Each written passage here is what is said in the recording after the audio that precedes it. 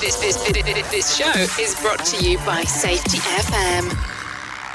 What's up, peeps? Welcome back to Rebranding Safety. Today we are talking about mental health again, but from a slightly different perspective, which I think is going to complement the other couple of episodes that we've done as well. Let's jump into your intro, tell us some more about it. Let's go. The problem in safety isn't deviation, it's complexity. Health and safety has gone mad.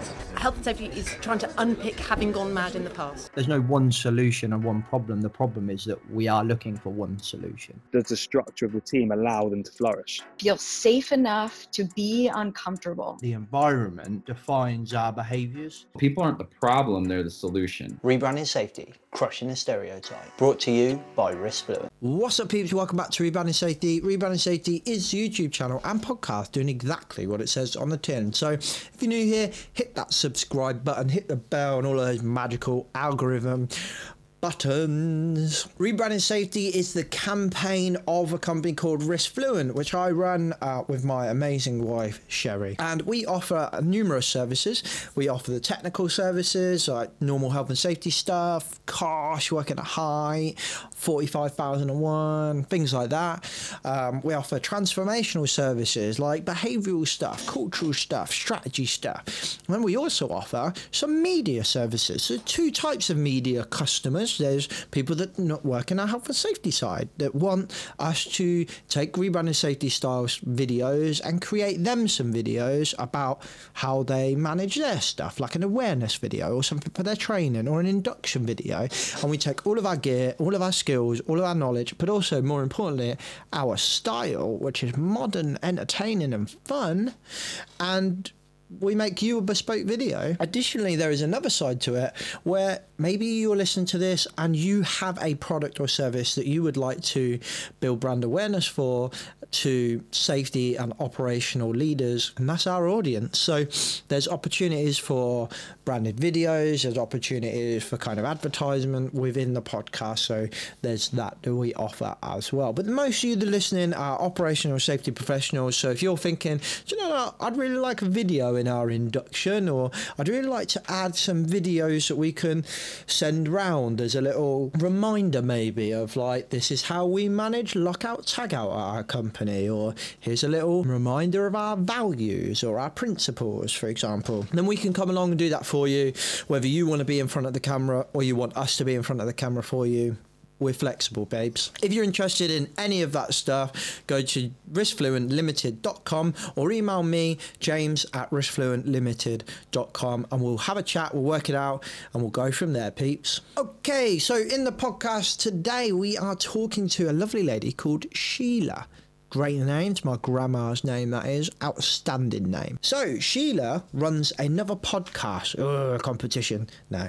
We don't see it like that. She runs a lovely podcast, and she does it with a really nice guy called Peter. I'll let her tell us some more about that. But essentially, it's all about mental health in the workplace. And today, we thought this would be a really nice complementary episode to some of the other episodes we've done around the topic of mental health. So we've had Asha on a while ago who gave a really personal experience and how she then turns that into kind of hypnotherapy and personal therapy and things like that, and works with companies as well.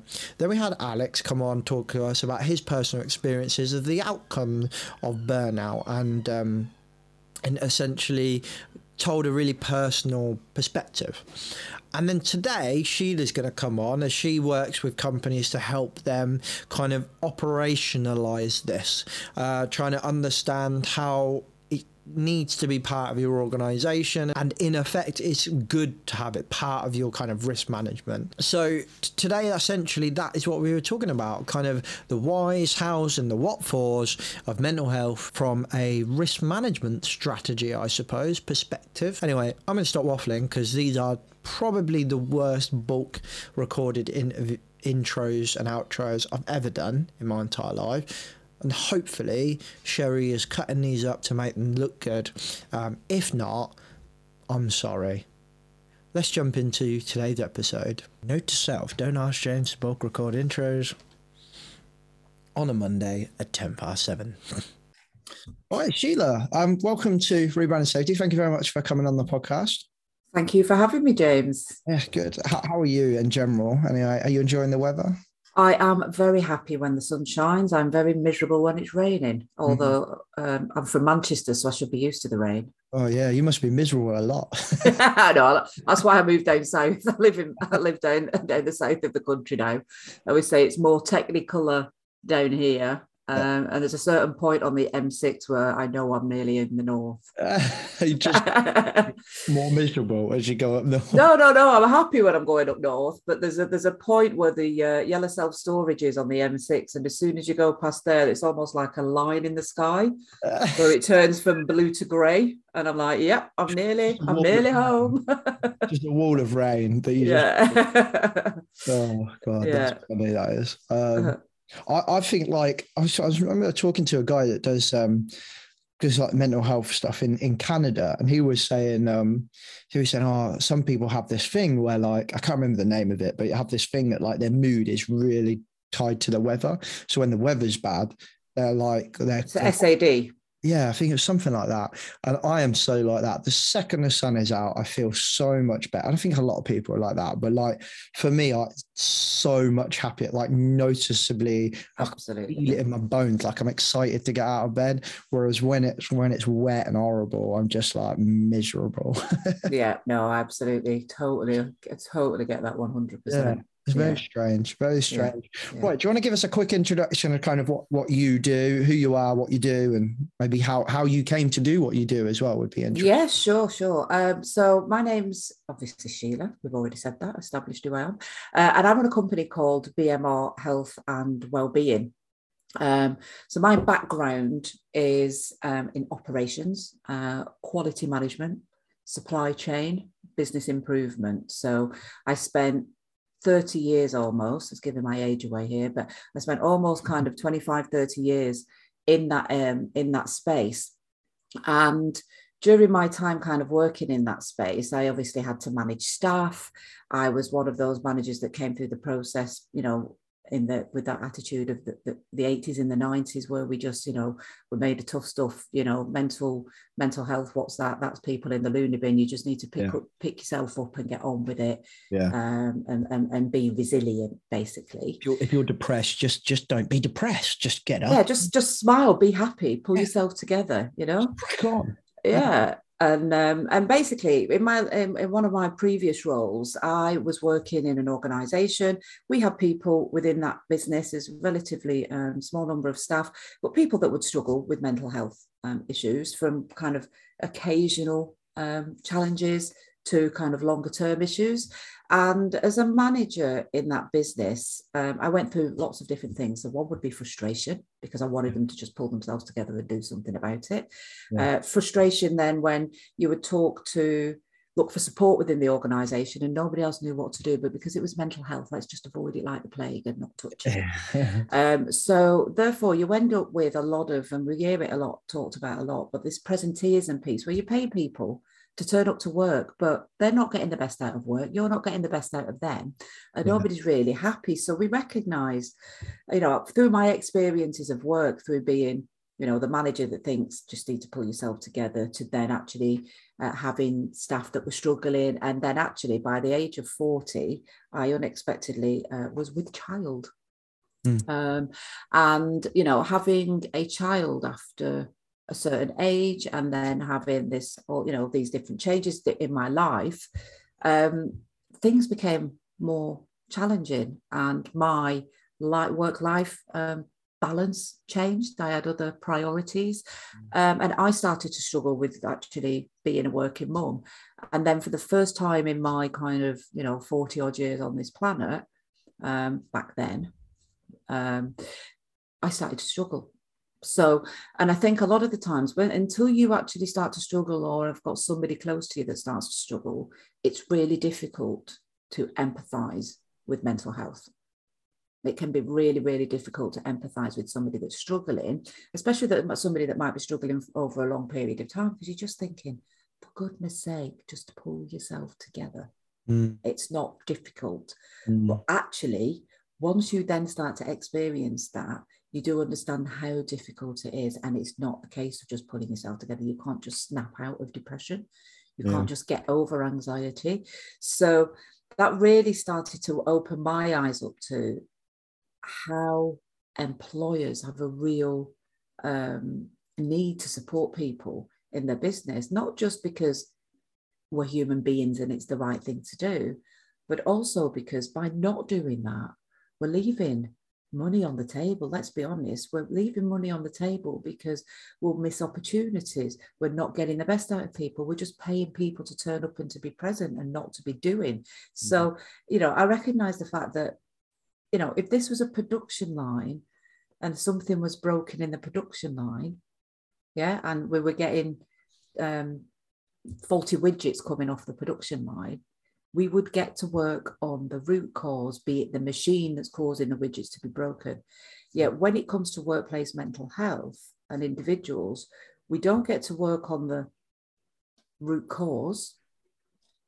We get to work on we focus on the individual, and we either focus on the individual and we do nothing and we just let it slide and hope it gets better, or we focus on supporting the individual with interventions like mental health first aid and employee assistance. So I started BMR Health and Wellbeing to basically bring in some of these continuous improvement principles and principles like, Kaizen, just continue small incremental changes done consistently over time, but apply to workplace mental health programs so that we weren't so that organizations are not just doing initiatives. Because by the definition of an initiative, it starts and then it finishes. Yeah. And, if we did quality as an initiative, if we did safety as an initiative, and if we did customer satisfaction as an initiative, we wouldn't have very successful businesses. So why is the welfare and the productivity of our staff often associated with initiatives rather than whole organizational, operational, systemic and cultural approach? Yeah. And that's what we do. So it's a very long answer to your question. Sorry. No, I mean, as elevator pitches go, as long as it's a really tall building, that's really good. It's a tall building. As long as it's like a high rise. Yeah, that's what we aim for. I'm exactly the same as you. If someone's like, "Oh, what do you do, James?" I'm like, well, back in 2001. I think you've hit on quite a lot of interesting points there as well. Like, we've recently just done another podcast with a gentleman called Alex, who I do quite a lot of stuff with. He comes to the PM community, and he randomly messaged me like, "James, I want to come on the podcast." And I'm like, "Okay, cool." And he's like, "I want to talk about this." And he was like, we were talking about burnout and doing mental health initiative and mental health first aid week and all of this, mental health week and all of this stuff. He said, "But we're not fixing the problem." He said, "We're kind of just like putting a plaster over the bullet wound. And when no one wants to actually address the real thing, we're just talking about beanbags and pizza Fridays and stuff like that." So he said, "I want to come on and I want to just tell my story about how my burnout led me close to the real edge." And it was a hard conversation. Like, it was one of those podcasts. You run a podcast, and we need to make sure that we give a plug of that. It was kind of one of those podcasts where as a host, I didn't really say much. He just told his story, and it was kind of beautiful, but like harrowing at the same time. And then we had another lady on a while ago called Asha, who's who's a hypnotherapist, and she went to hypnotherapy after essentially being pushed right to the edge and experiencing some really, really horrible kind of stress-related issues, and now has kind of done the same and has gone out there, started a business, and off she goes trying to stop people experiencing what she's experienced as well. So it's really nice to see. But ultimately, do you think, I'll bring it around to my point now, do you think the issue with it is just like the companies and business owners and so on, they want to do something, but ultimately it's just huge, isn't it? Like, this is really complex and big.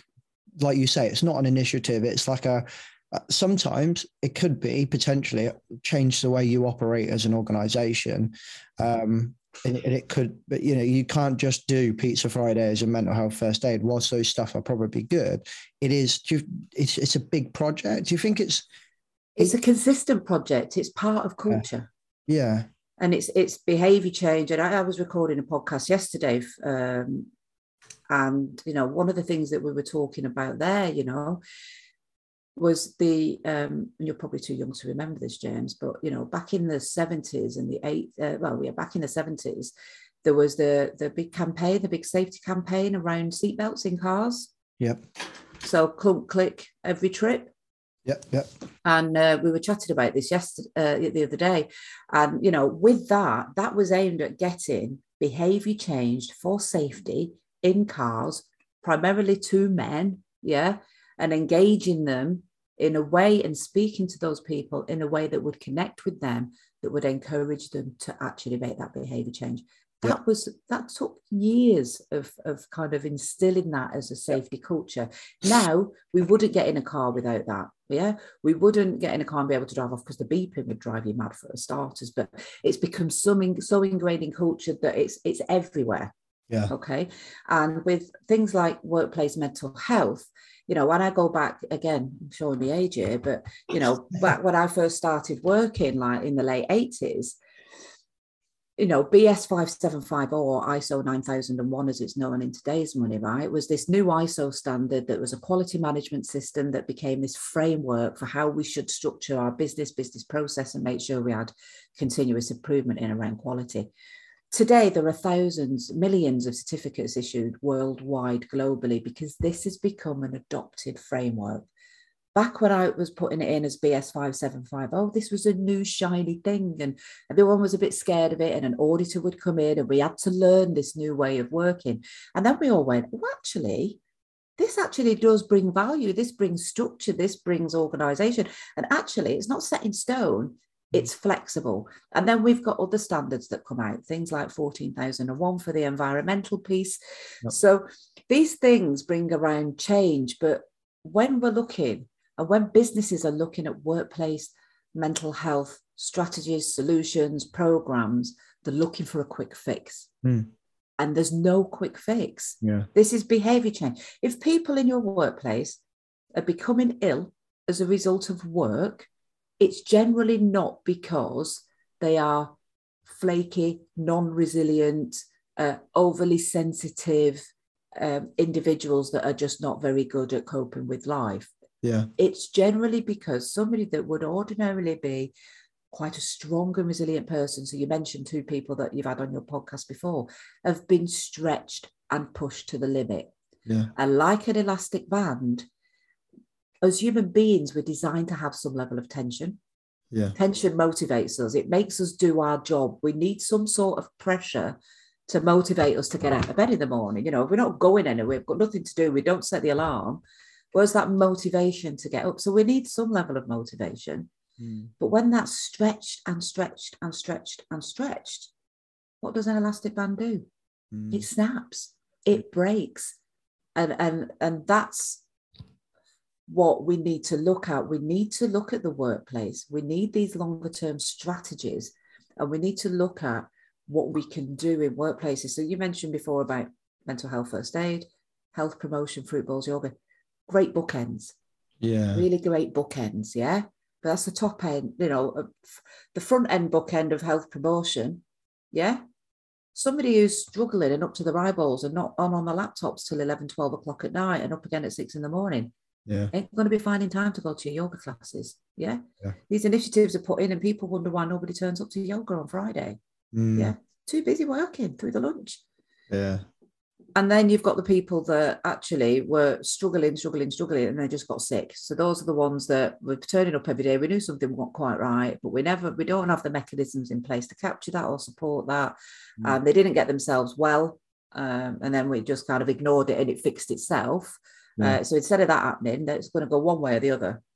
And instead of that happening, they go off sick. And they don't go off sick like you do for 3 days with a cold or a bad headache or a migraine. First thing the doctor will do, they'll sign you off for 2 weeks. Yeah. And then another 2 weeks, another 2 weeks. So it will be a couple of months potentially that people will be out of the organisation. So it's really expensive. It's really expensive. And what we need to be doing as businesses, as business leaders, is really looking at what are the factors in my workplace that are damaging people and causing people to fall over. And, you know, using these health and safety risk management principles that we have in place already, we wouldn't have people turning up to a building site and constantly going up a ladder without a safety harness and falling off scaffolding. We wouldn't just go, here's a team of mental health, physical first aiders. We've got a direct route to the hospital. We can get you in there and get your leg plastered up quick as. And then have a few weeks off and come back. But don't worry, we'll get somebody else to pick up the slack. We won't do that with it. It's not acceptable to do that for physical health. Yeah, actually, that's exactly what we're doing in a lot of instances with psychological health. And yet the law says that we have the exact same duty of care to risk assess for psychological health, i.e. the health part of the Health and Safety at Work Act, as we do for physical, as we do for physical. And in the past, we haven't done that because the focus has been on safety. And yes, there is still safety issues out there, but by and large, it's accepted that we have this duty as an employer to look after safety, and safety is everybody's responsibility. So, you know, you see a dodgy, a guarding on a machine that's not there, you'll report it. Yeah. If you see a pallet in the middle of a walkway, you'll get somebody to move it.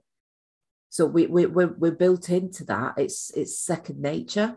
Now we need to do that work, that piece, that education, that behavior change, that culture change, that leadership buy-in on the health piece. And we're getting there, but it's a slow journey. It's not an overnight fix, like you said. But now there are more tools available to employers. There are more tools available to health and safety professionals. There are more tools available to HR professionals. And we are now seeing roles being developed for well-being directors, for people directors. So we're starting to see that change, but there's still a huge education piece to be done on what is the right solution. And that's where I really love the fact that, you know, the ISO Standards Committee have developed an ISO standard. You can see that I'm a bit of a geek, I'm a bit of a fangirl when it comes to ISO standards when they're used well and implemented well. But there's now this framework, you know, some of the world's best leading health experts in this field, some of the countries that are leading the way, like Canada and Australia in this field, they've all come together to put together a framework of best practice guidance on how to do this. And you take that framework, you don't apply it verbatim, you apply it like you would a 9001 standard or an environmental standard to fit with your business, to fit with your people, to fit with your organizations. So now somebody's gone and done all the hard work for you. They've just said, this is how you do it. You know, if you're an organization, I can't remember the number, but I think if you're less than £25 million turnover, you even get the standard for free. You don't have to pay 200 quid to get the standard now from BSI. You can download it for free straight off the by registering on the website. So the groundwork's been done. What organisations need to do now is say, this is what I'm now going to start to do. I'm going to do a gap analysis on where I am, where I should be.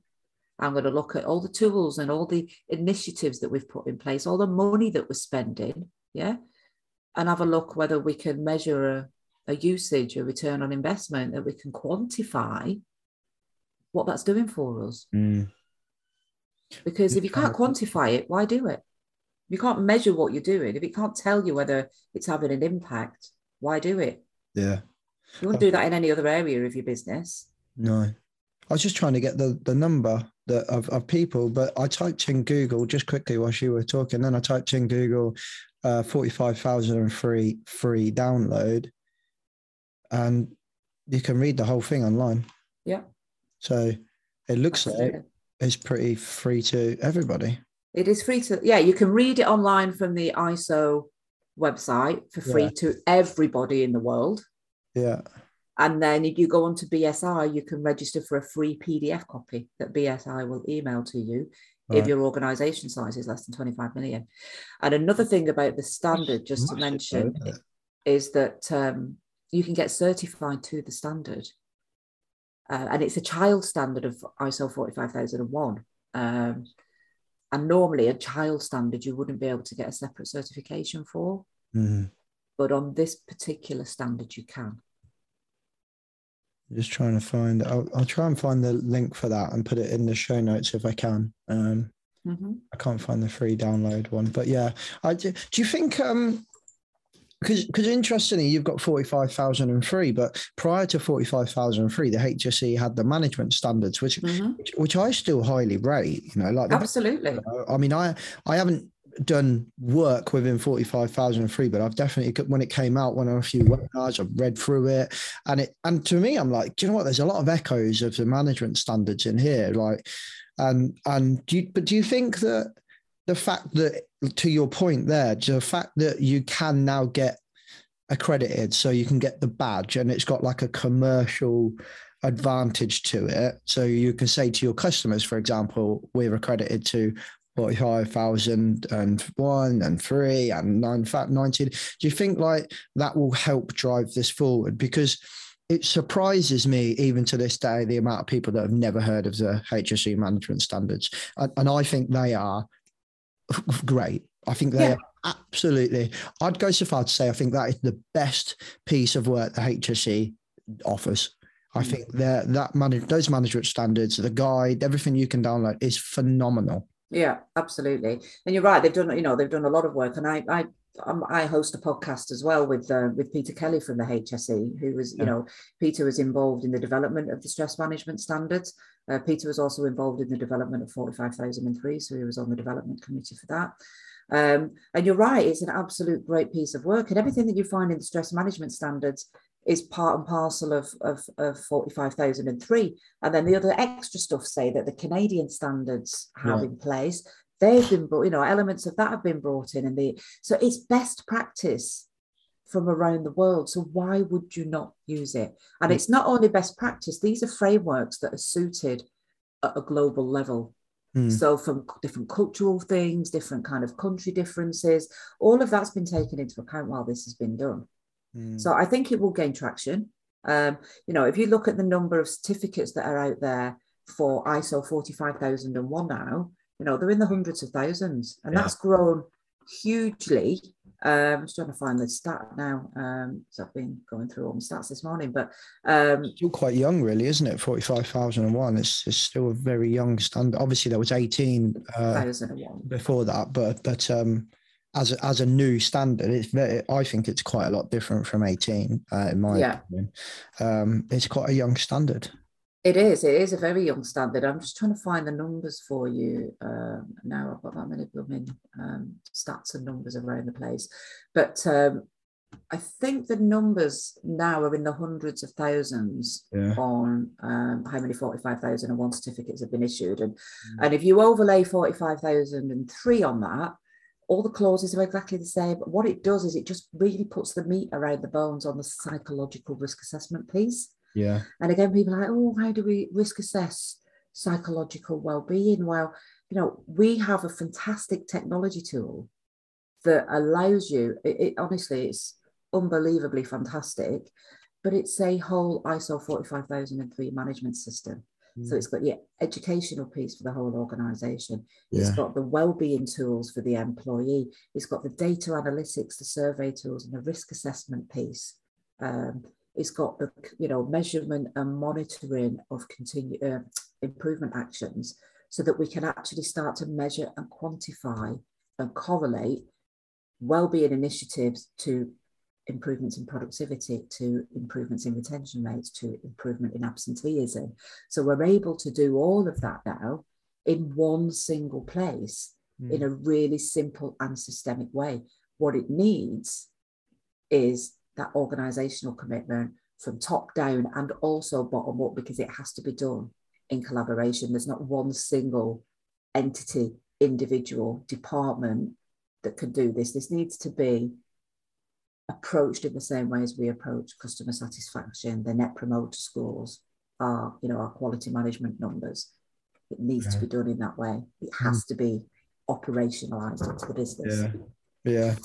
I think there's something else that you said earlier, which is really important. Like when you said, I love ISOs when implemented correctly. Yes. So I feel like you might have had a similar experience with ISOs as I have. Like there is a big difference between implementing for the badge, absolutely, implementing for impact within your organization. Absolutely. And I actually like to use. I'm not going to get into politics. I have no support of one person or another publicly on the profile. But I remember during COVID, Nicola Sturgeon said, I want people to act within the spirit of the law, not the word of the law. And I thought that was really nice. And I actually have taken that and use it quite a lot in the, if you're going to do 45,003, 14 or 9, like implement it with the spirit of it, not the word of it, which absolutely. I really like. I worked in an organisation previously, and they had ISO 9001 certification, okay? And I went past the quality department, and there were literally piles, and I mean paperwork piles of return notes, right? Yeah. And the auditors had come in, and managers would have certain individuals in the organisation take days holidays on those days, so the auditors couldn't talk to them because they knew that they'd drop them in it.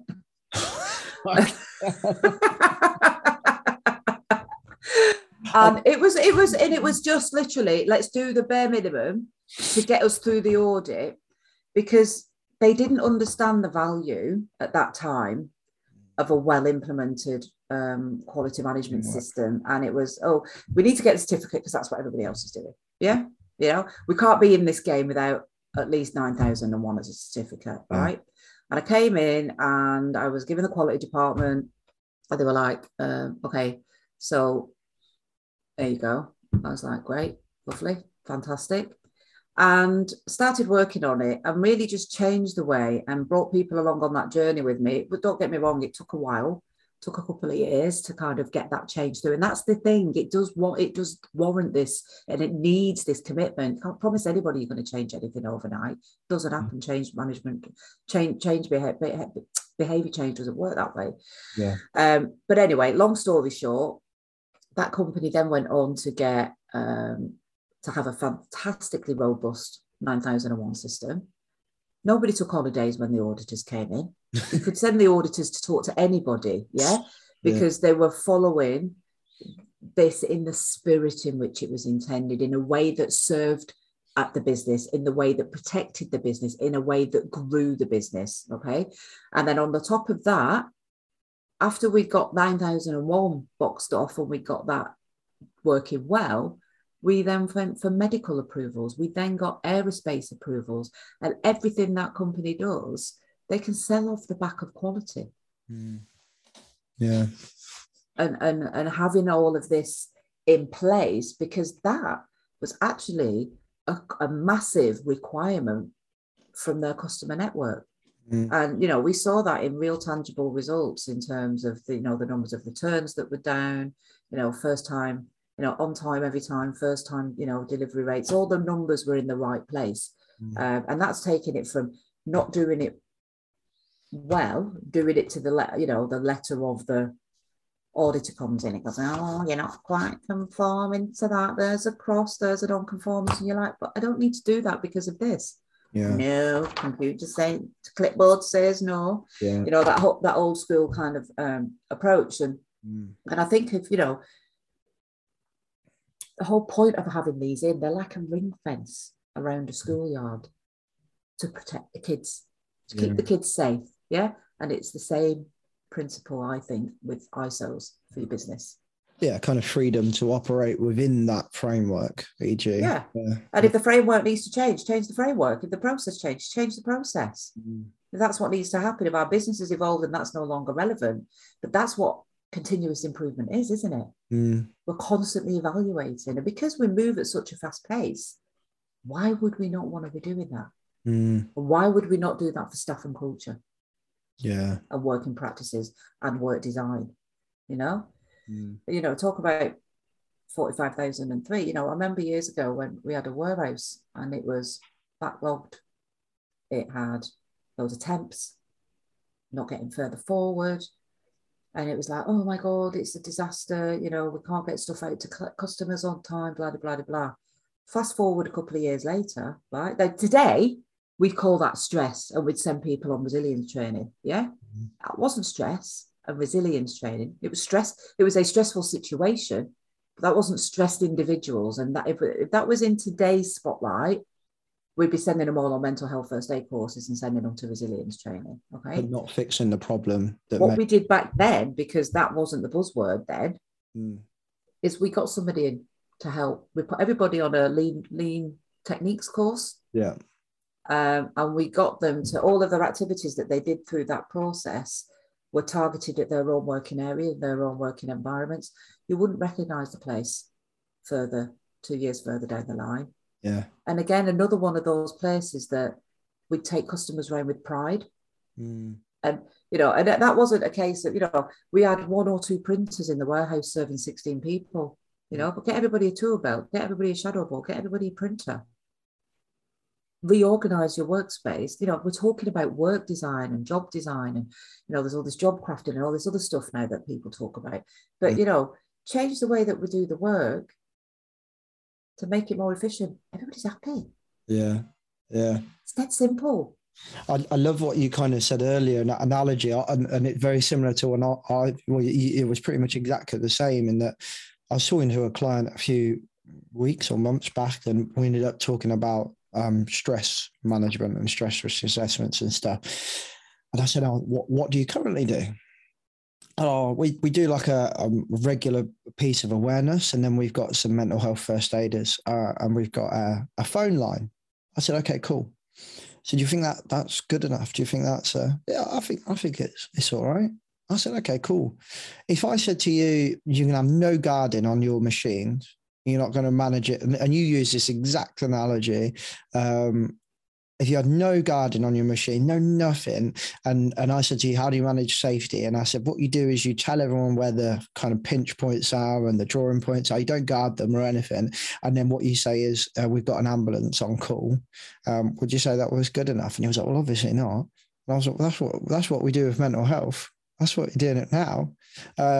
And he was like, not really. And I was like, think about what you just said. And it took a good 10 minutes and it was quite a conversation. And I'm thinking, shit, I'm trying to get some work here. And I think I might have pissed him off. And I was like, and then he kind of started to come around and he was like, do you know what, actually, I get it. I really liked your bookends analogy. It's kind of like having 2 bookends and not having the shelf, just holding them together with pressure and hoping that they don't fall. Yeah. And we finally got round to the point. And then I said, look, there's a couple of ways to do this. We've got ISO 45003. I said, we could even just start with thinking about the management standards. I said, let's just start there to introduce you to the concept, have a chat about that. And then let's have a read about 45001. So you're not going in kind of the deep end, so to speak. But that's the thing with this as well. And I was talking to another lady some time ago, and she used a great analogy. And it's a marathon. It's not a sprint. It's like Couch to 5K. You don't go and decide you're going to run a marathon and just put your shoes on and hit hell for leather for 26.2 miles. Yeah. Yeah. You start to walk. You just do a 5K. You'll do a 10K. And then we do this. We start to talk to staff. We have regular review meetings. We do some check-ins with them. We start to gather some data. We have some feedback sessions. What works? What doesn't work? What would you like to see? We consult with staff, and we break it down into a really simple model. ACT, yeah? Mm. Ask people what in the workplace is impacting their well-being, how often it impacts them and how severely. Consult with them when they've told you. So you've told us this, so now we want to invite you in to have a discussion with us. Yeah. And tell us what we can do to resolve some of those issues. And then together we take action. I like that. Dead simple. Oh, I'm going to write that down. That's a good one, that is. I'll copyright that, mate. I copyrighted that. Yeah. Call it the ACT model. I really like that. I think that's nice. I like little things like that people can just kind of, use that as like a heuristic in their Yeah. I don't feel like I've made it unless I've got my own 3-letter acronym for my business. You know what I mean? Like, You've got to have a 3-letter acronym. Does it even exist? 3-letter acronym? I think that's really nice. I like that. And I think as well, like it's interesting, isn't it? Because it was actually Peter that who you do the podcast with, and I invited him along when I was the head of safety for the Glass and Glazing Federation. I brought him along to do a webinar for our members, and he was quite blunt in the beginning. It was really good, and I love him. Like, I've had a couple of chats with him, like one-to-one, and I'm like, oh, mate, I need to go for a pint with you, like. You could join him in his online pub, you know. Yeah. Has it moved over from the coffee lunchtime to the pub now? Is it online pub? Oh, he's always had both. Oh, has he? Oh, yeah, you can go on if you go on later in the afternoon. You can pop into the pub. Word of warning: it's quite difficult to get out. That's fine. I'm only kidding. But yeah, and he literally was just like, it was a Zoom call, and he was like, "Oh, just put your digital hands up if you got a stress risk assessment." And only one company, and we had a few members in there put the hand up, and he said, "Everyone else who hasn't put the hand up, I can enforce on you now." Yeah, he said, absolutely. You need a stress risk assessment within your organisation, and you just saw like the faces kind of just go, and it was just like, holy shit. And I was a bit like, told you so. like, I've been trying to help you, but it was really nice that he was blunt. And then I mean, you know what he's like. Then he was just really helpful from there onwards and gave them loads of advice how to move forward. But it was just that little wake up call that I think a lot of us needed. And I think it's really interesting when you kind of go into organizations, and to come back to your point, I think a lot of people just don't know where to start with this stuff. Absolutely. And that's, if we go back to this, that's why we started this business. Yeah. That's exactly what we do. You don't know where to start. That's absolutely fine not to know where to start, but it's absolutely not fine not to start and not to do anything because you don't know. Yeah. You don't know how to drive a car. You don't not ever drive a car. Yeah. You go and learn how to do it. Yeah.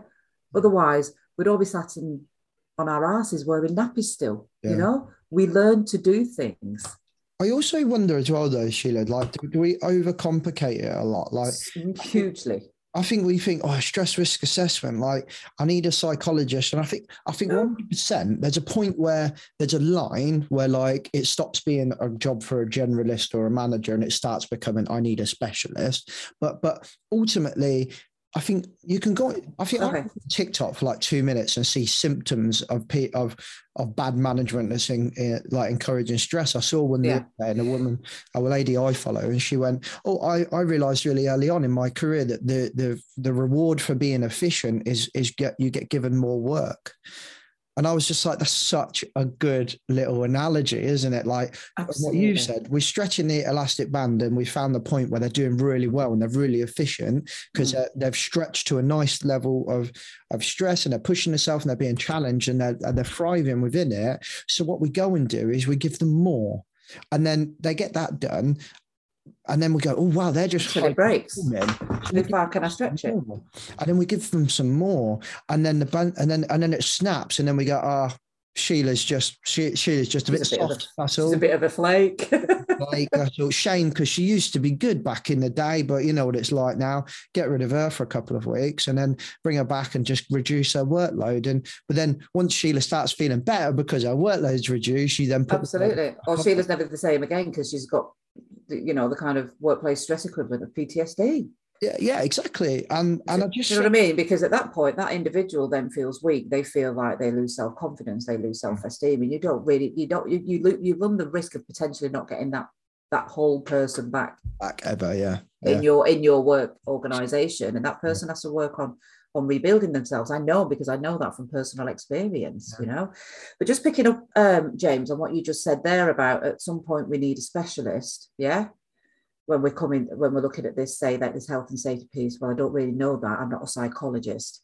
What I would say is if you're a health and safety professional and you're risk assessing a construction site or a digger or a farmer in a field with one of them big nasty combine harvester things that chop people up and fall in them, do you need to be a specialist about how the machine works?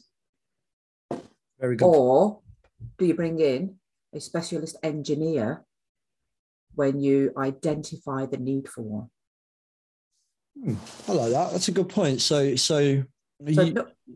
a safety professional, we can facilitate the kind of act like a GP in a way. It's like, this doesn't seem right. This doesn't seem right. No, as a safety professional, you use the basic risk management principles that you've got. Yeah. So we do, the risk assessment, and that risk assessment might throw out that, 75% of people in a high risk environment. So 75% of scaffolders, for example, have said that they are scoring really high on burnout. Yeah. Yeah. You've flagged a risk there. Yeah. Oh, and then what do we then do? That you wouldn't know. There's no way that you would want that health and safety professional to go in there. Yeah. And try and resolve burnout. They would then flag up in your organizational risk register. This is a red area of concern. Mm-hmm.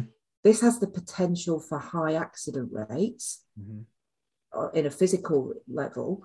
And this also has potential for kind of high absence rates, etc., etc. What are we going to do about it? We need to find an engineer or a provider to resolve this for us. And we need to understand what's contributing to that. And that might be the pressures on a site that are coming from, unrealistic completion dates that are causing things to be shortcutted for safety. Yeah. When it comes to workplace mental health and people's mental health, we throw all logic out the window. And we go into panic mode thinking that we need to know how to be softly. Ditch the fluff. Go back to some of the structure of the processes that we already have. You're already doing it. I'm just going to tell you, these are a different set of hazards, and this is a different bunch of questions to ask. But pull the results together in the same way or a similar way. Do you know what I mean? You're using the same principles. And this is the problem. With, everybody's out there trying to reinvent the wheel. You've got the wheels, yeah? But you've got 3 at the minute. You've got quality, you've got safety, yeah? You've got customer service, but your 4th wheel on your wagon, your people, your culture, your environment, you're not applying any of those 3 sets. Because within quality, within safety, with all those things I've just said, you're using the same principles. You're using the same principles, but well-being, it's got people involved in it. That must be different. I need to do something different. No, quality's got people involved in it. Customer satisfaction's got people involved in it. Safety's got people involved in it. You just do the same bloody thing. Yeah, that's a good point. That's a good point. I was going to question really, like, is the safety profession competent to be doing this? So I think that's you've kind of answered that question. What I would also add to that though, James, is that it's not just the safety profession's responsibility. Again, going back to what I said earlier, it's everybody's responsibility. Somebody needs to own it as a driver of that within an organisation. Right. But health and safety can't necessarily do it on their own. There might be some people stuff that needs to come in. It might be a change in HR process practices, or it might be a change in management or in leadership, or a change in operations. So it needs to be this top level approach. Again, we don't have just safety professionals responsible for safety. Going back to what I said before, the whole jazz hands, we're all responsible for safety. Everybody has to. It has to be a cross-functional, cross-organisational approach. Otherwise, it will fall over. It's an interesting topic, isn't it? Because it seems to bounce around a lot of people, like who owns it within an organisation. Like, I feel like you've got a bit of tug of war for like mental health and well-being between like HR and health and safety, like who wants to own it.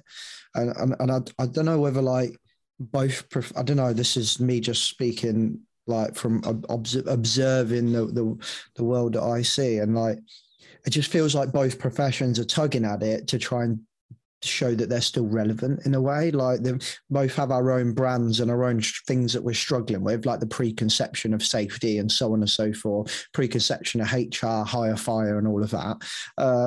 They've both got their own little preconceptions that they're struggling with. And it feels a bit like we've gone, oh, let's take stress and well, and we're kind of tugging at it from each other. We're like fighting as to who takes it. Would you have an opinion on, does it matter who takes it as long as somebody takes it? As long as it gets done, doesn't matter. So you don't think one profession is better to have it than the other?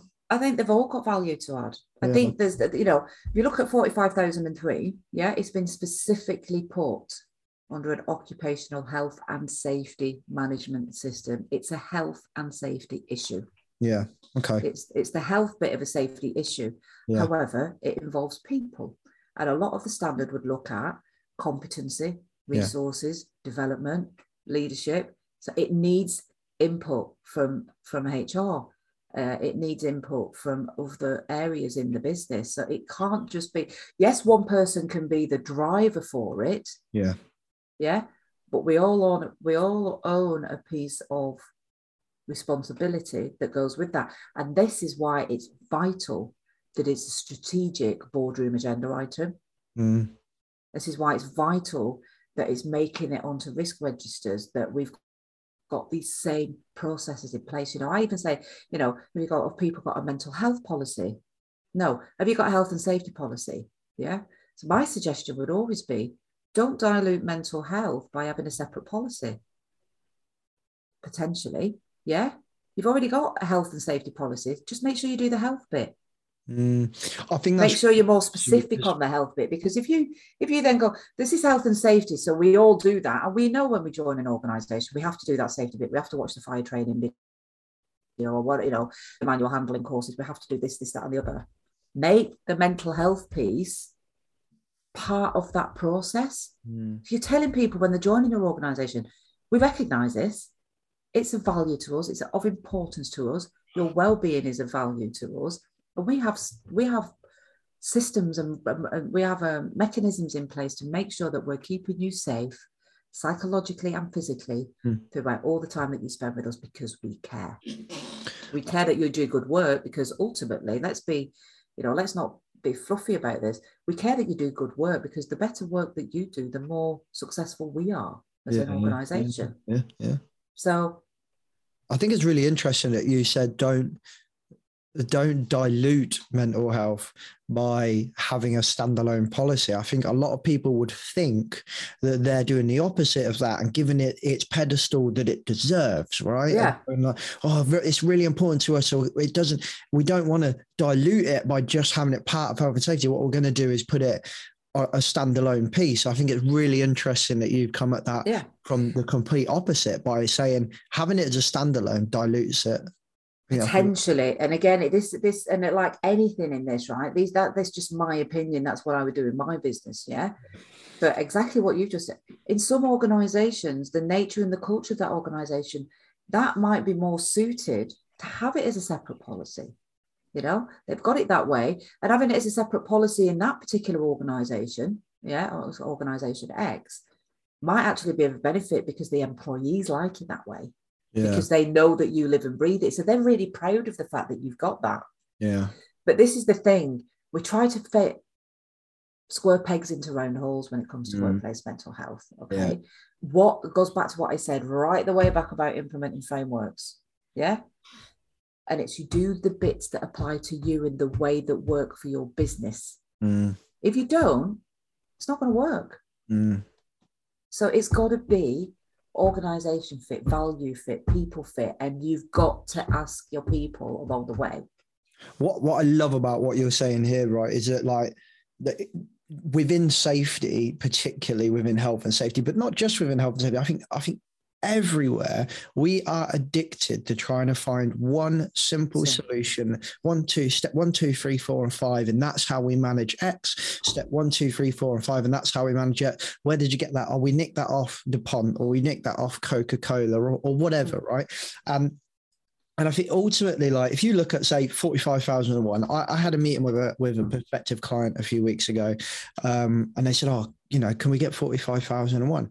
I said, yeah, 100%. How much will it cost? I said, I'll tell you what, it'll cost more to get it from me than it will from maybe a couple of other companies. And I'll tell you why, because to what we said earlier, I want to try and implement in your company to the spirit of it, not the word of it. So we come back to what we said earlier. If you read through 45,001 and you read through it, it's not a step-by-step, it's a broad framework, and there are millions of ways to do what's within it. Absolutely. And it is like, it might say, have this, for example, but there are like 20 different versions of this that you have. And when you get organizations that essentially maybe sell a 45,003, whatever management system, like, I'm always a bit like, but how do you know that version of that management system is going to work? Like, it wouldn't work. So I said to them, it's going to cost more coming from me, because I will spend a hell of a lot more time in your organization, and it will feel like I'm achieving nothing. But what I'm doing is just listening, watching, talking, and seeing what works and what doesn't work. I'm going to go home, I'm going to make a form, make a template, tweak it from something I've used somewhere else, and I'm going to bring it in. I'm going to say, try this, and then actually that doesn't work. And I had this the other day, and we designed a management system for another client, and the way that we had designed the kind of incident reporting process didn't work. It clashed with their fleet management and insurance. It didn't work. So we made a new one. Either of those ways were within the framework of 45,001. Either or. Absolutely. They're completely different. Yeah. And it was just like, there's a bit of not a frustration, I suppose, but there is a frustration from a business owner point of view, that it's like, they'll come to me and my quote will be X thousands more than somebody else.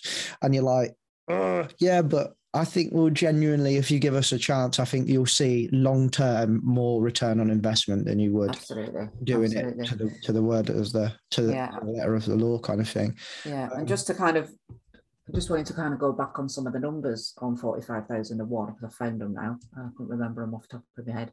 But in 2018, because ISO release the stats, don't they, every 3 years of the numbers of certificates that there are. So across all the 10 major ISO accreditations, there are 1.7 million certifications recorded worldwide. Right. And that's for all of them. All of them. Right. 11% are for 45,001. But in 2018, there were only 12,000 45,001 certificates issued, okay? Which makes sense, because it was relatively new from 18,001. Yeah. In 2019, it went up to 38,000. Wow. Guess what it is in 2020? I try to tell, on that rate of, so in 1 year, it went from 11 to 38. If it was to continue at that rate, Jesus, it must be like 60-something%. Does it mean 60,000? Sorry, yeah. So how many were they at? 38,000, 11,000 to 38. I'm terrible. Call it 12,000 to 39,000 rough numbers. Yeah. 60, 70. 195,000. Oh, shit. I was way off. Which is brilliant. That's 195,000 organisations that already have the management systems in place. Yeah. 45,001 that don't have to do a massive amount of work, potentially, with the right tools, the right support, working with the right organisation to take them to 45,003. What's the uptake on? Do you have figures for 45,003 on there or not? I don't. No. And from what I know of people that are being certified, because there's still a big education piece. People might be working to the spirit of 45,003, but they don't understand necessarily that they can get certified. Yeah. So MCOR UK was one of the first companies to get certified to 45,003 in the UK, and they got that really quickly. Yeah. And that's because they've already done the hard work. And speaking to Hayley Farrell at MCOR, and I said to her about their certification, and what have you. And she said, Sheila, this is literally the start of our journey. Yeah, this isn't where we want to end up. This is the beginning for us. Yeah. Because it's continuous, and I absolutely loved that. I absolutely loved that. That's I was really like, nice. that's fantastic. That's music to my ears. The fact that they're here already, they're doing the right things to get them that certification right now, but they're just seeing this as the start of their journey. And I thought that was fantastic. That's lovely. I really like that. Yeah. Trying to find if there are any numbers, but there isn't. There isn't yet. No. It's probably too early on. They don't want to put out numbers, do they? No. Yeah. And there's still a massive education piece to be done, you know. And there's been a lot of interest. I used to run free webinars on this through lockdown, and I'm going to start them up again now. I'm just planning to put them back on. And there was a lot of interest. Yeah. There was a lot of interest, and I'm presenting on it this afternoon to construction companies that haven't heard it. Some of them haven't heard of it yet. No. I think there's a lot of people that haven't heard of it. I mean, like I say, there's loads of people that have never heard of the management system and the management standards from the HSE. And how long's that been out? Jesus Christ. 2004, isn't it? So what, phenomenal. 18 years. So long. And that's a cracking piece of work. And it's free of charge. Sitting there, download it, off you go. Yeah. And even the survey stuff that the HSE do, we did that in my last employed role, and it was a cracking little survey. And it was dirt cheap compared to some others. Mine's better.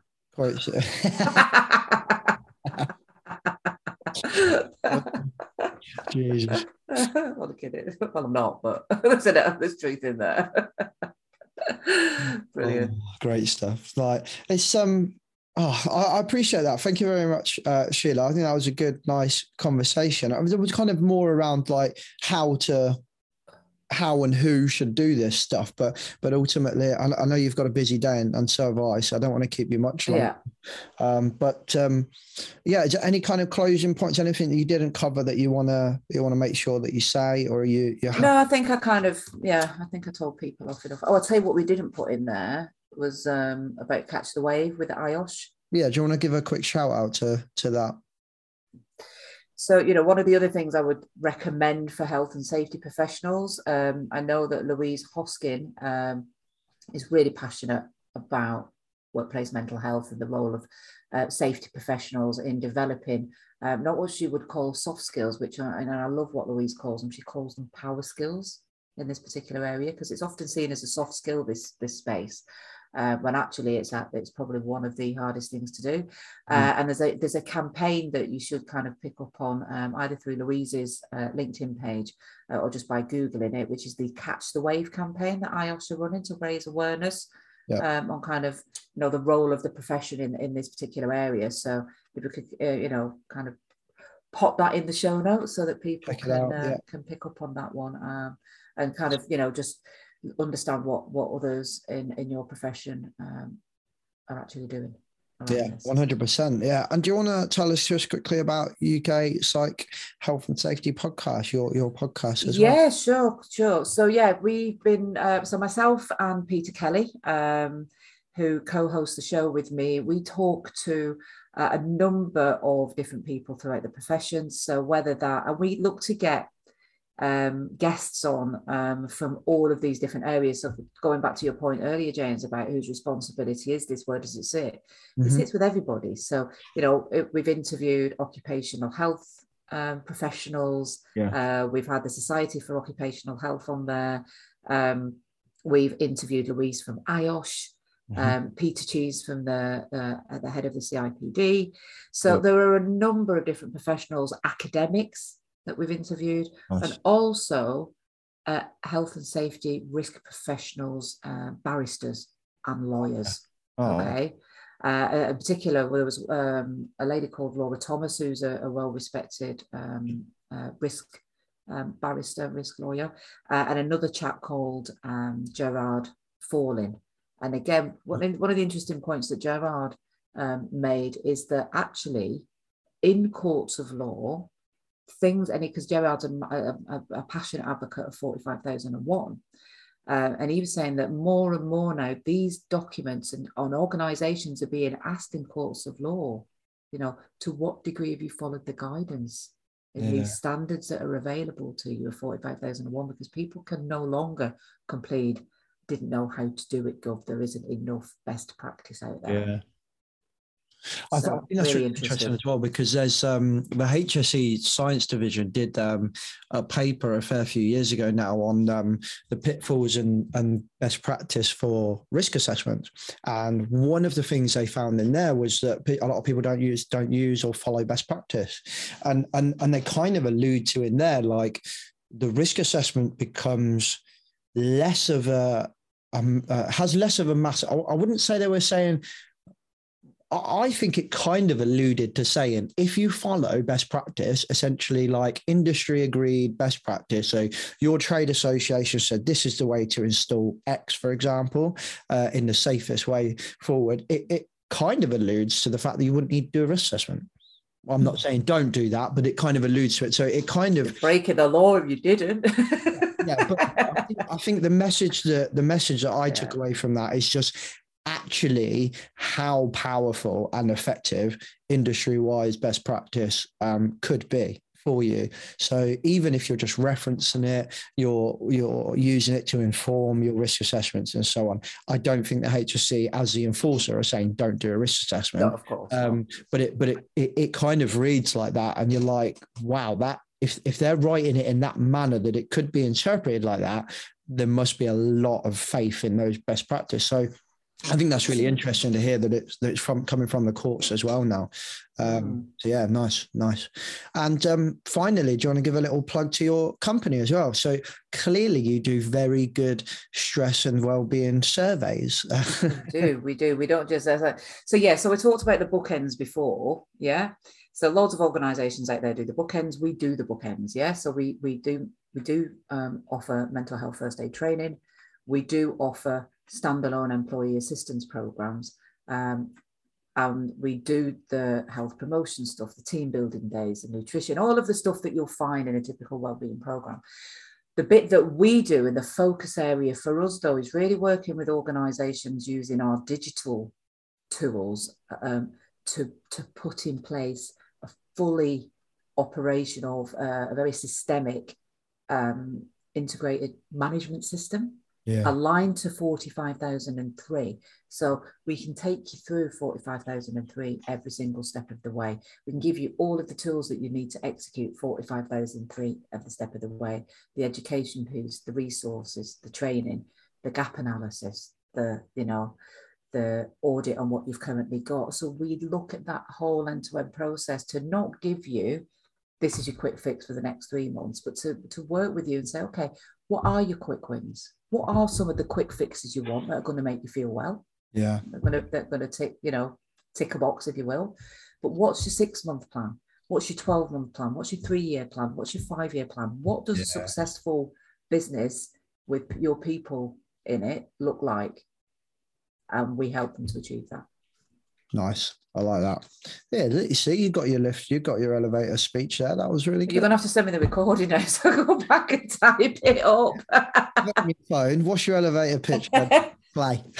Well, check me out. You get that done in your 60 seconds. I don't think I could say anything in 60 seconds. I talk too much.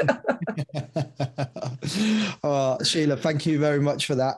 No worries. We'll get your website, your email address and phone number and stuff, and we'll put that in the show notes as well. So thank you very much, Sheila, for coming on the podcast. Thank you. Okay, peeps, hope you enjoyed that conversation. Thank you very much, Sheila, for coming on. We'll put all the links to everything in the description below. Put the links to the podcast in the description below, so you can go and check that out. I'll put the links to the management standard below as well, because I've mentioned that quite a few times. And also, obviously, 45,003. We'll link the kind of live reader so you can get it free, all linked below. If you need any support with this stuff, we'll link Sheila's company as well. If you need any support, technical, transformational risk management stuff, or the media services as well, we'll put the links to riskfluentlimited.com, my email address and more in the description below. Don't forget to follow us on social media. Guess where the links for that are? In the description below. Oh, yes. Other than that, catch you next week. Safe. The views and opinions expressed in this podcast are those of the host and its guests and do not necessarily reflect the position of the companies. Examples of analysis discussed within this podcast are examples only based on limited and dated open source information and should not be utilised in real life as the only solution available. Assumptions made within this analysis are not reflective of the position of the companies. No part of this podcast may be reproduced, stored or transmitted in any form or by any means, mechanical, electronic or otherwise, without prior written permission from James Macpherson.